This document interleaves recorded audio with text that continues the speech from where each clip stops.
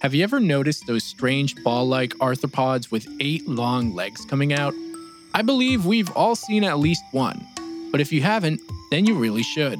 Welcome to episode 78 of Insects for Fun. Today, we're diving into all things Harvestmen, from their unique appearance to defense mechanisms and more. Harvestmen are an order of arachnids called Opiliones and can be found worldwide except for Antarctica. But I think we all knew that was coming. As for how many species there are, well, no one knows. But we can say for sure that it's over 6,000. And the ones that are still walking on Earth today are divided between 4 different suborders. Harvestmen isn't the only name given to these though. In fact, where I'm from in New England, we always called them daddy longlegs. But how did they get these strange names anyway? Let's start with the lore behind Harvestmen. There's actually a couple different beliefs for how they got this one. The first comes from an old superstition that started in Essex, England. The saying goes that if one of these is killed, then that year's harvest will be poor, because the animals were said to be mythical and help farmers collect their produce. Nowadays, the belief is that it's related to how they can be commonly seen in autumn, which is traditionally the harvest season. Other names like daddy longlegs appear to have no known origins at all. The longlegs part is obvious, but the addition of daddy or even granddaddy remains a mystery. Even stranger still is that the name daddy longlegs isn't exclusive to Harvestmen. It's actually used for 2 other arthropods. One is a cranefly in the UK, and the other is an actual spider also referred to as cellar spiders. The last English common name associated with these critters is the shepherd spiders, but this is also in reference to their incredibly long legs. Apparently, some European shepherds would use stilts to keep sight on their flocks from a distance. But some will also say it's because they're commonly found in areas that are known to be good shepherd fields. Not all harvestmen have very long legs. These really unique creatures actually sport a variety of body shapes and heights depending on the suborder. If you live in a temperate area like North America, the UK, or continental Europe, then you're probably most familiar with the suborder Eopnoi. These are the ones most commonly seen with very long, slender legs and small oval bodies, which brings me to an interesting point about harvestmen. In general, all of them, regardless of their leg size, have a body that looks like it's just one round segment, but they do in fact have 2 segments just like spiders. It's incredibly hard to notice that though, because the area where these segments fuse is very wide. Also, these animals only have 2 eyes, unlike spiders which usually have 6 or 8.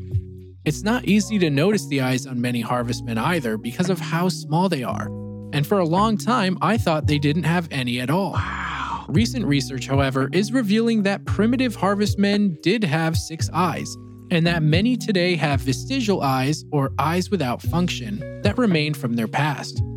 Some other things that set them apart from spiders are their lack of silk and venom. One of the biggest myths spread about these animals in Western societies is that harvestmen are the most venomous arachnids in the world, and the only reason they can't kill us is because their fangs are too small. To be honest, I'm not convinced this myth is actually associated with harvestmen at all. I think it's more about the cellar spiders commonly called daddy longlegs, and people just kinda got their wires crossed because they share the same common name. That being said, harvestmen do have some fun myths and legends, so let's hear some of those out.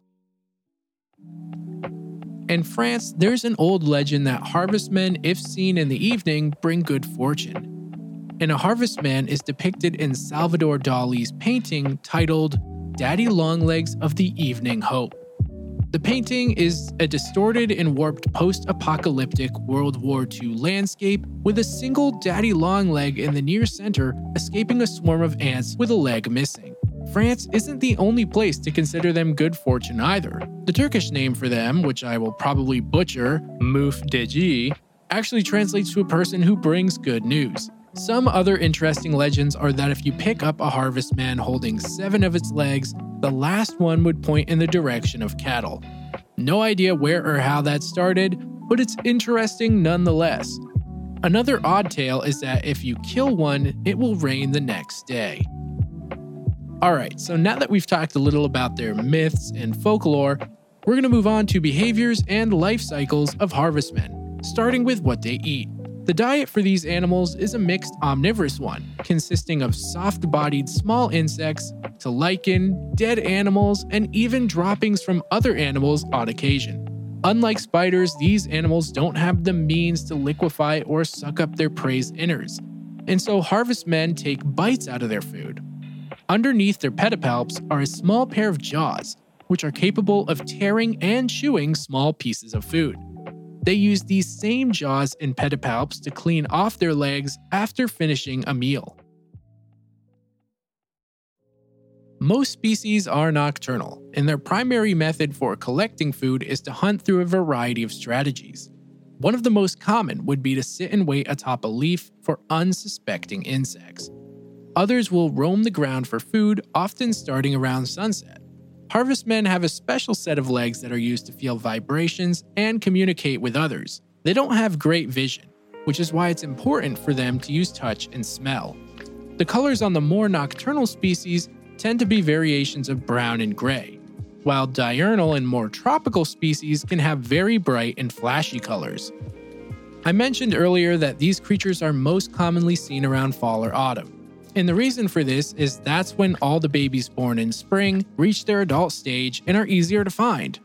Temperate or northern harvestmen also mate and lay eggs in late summer or early fall, and the eggs remain dormant through winter months. In Texas, they're known to overwinter in all stages of life, probably because the winters aren't usually as tough as more northern territories. All harvestmen go through incomplete metamorphosis. But how many instars the nymphs go through varies by species, with the average being 6 molts, and freshly hatched ones are completely white and just look like smaller adults. As far as parental care goes, some males are the sole caretakers and guard the eggs laid by a female, going as far as to keep them clean as well. It's this kind of guarding behavior that has further pushed the common name shepherd spiders, even though these are not true spiders at all. This is especially well documented in the neotropical species Zygopachilus albomarginus, which has been studied and claimed to be the only male arachnid with a high level of parental care. Basically, what these species do is they prepare a nest or take over one that had been abandoned, and they keep it well built, clean, and free from predators. Females will enter these nests, mate with the males, drop eggs, and then leave. Males will guard nests with eggs of varying ages and from various females that stopped by. The care provided by males is actually essential for the eggs of this species to hatch, and this in particular is what's never been documented before in male arachnids. Maternal care is also seen with harvestmen, but this is also most often associated with neotropical species only, specifically in the suborder Laniotaurus. Harvestmen have a lot of other interesting behaviors too, which I want to tell you guys about now. First off, they don't mind sharing space with others of the same species, and sometimes they form tight packed swarms ranging in size from 700 to over 70,000. Holy zoinks! Remember how I mentioned in the last episode that isopods will gather to preserve moisture? Well, the same can be said for harvestmen. The truth is that these animals do need a certain level of moisture to survive, but more often than not, they form large clusters to protect themselves from nature's elements and against predators, which leads me to their defensive capabilities, because there's apparently a lot.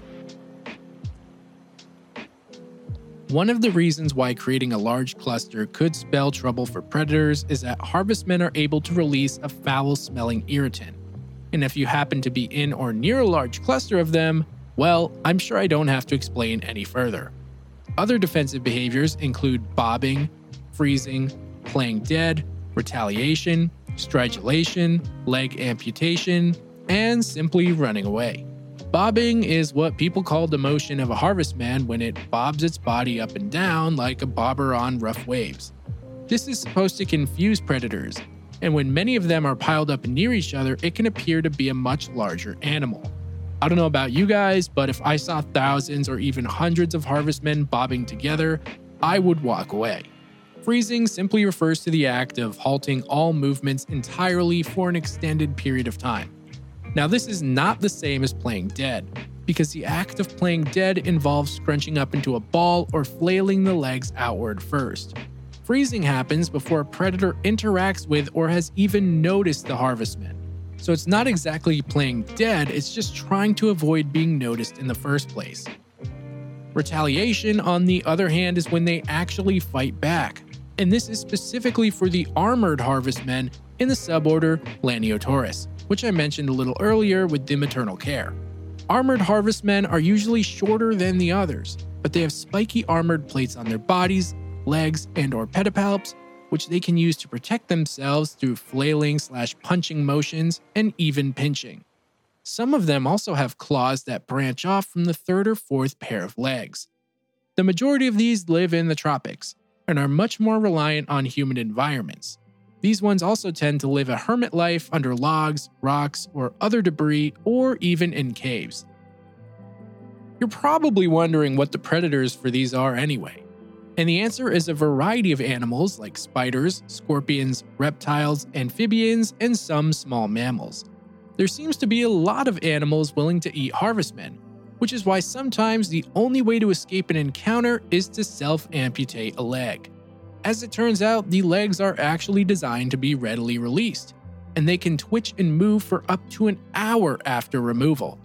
Now, the last defensive behavior I want to mention would be the stridulation. This is another rare trait only encountered in the suborder Laniotaurus and Dicebinoi. Species within these suborders have organs that allow the Harvestmen to communicate through sounds and vibrations. It's not something we'd be able to hear though. And that is going to wrap up today's episode. I hope you guys enjoyed it, and special thanks to Yigal for prompting the episode.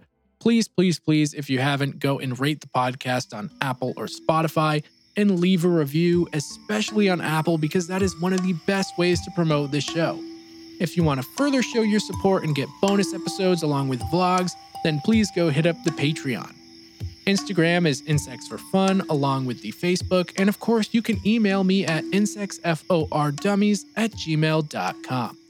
Thanks again for listening.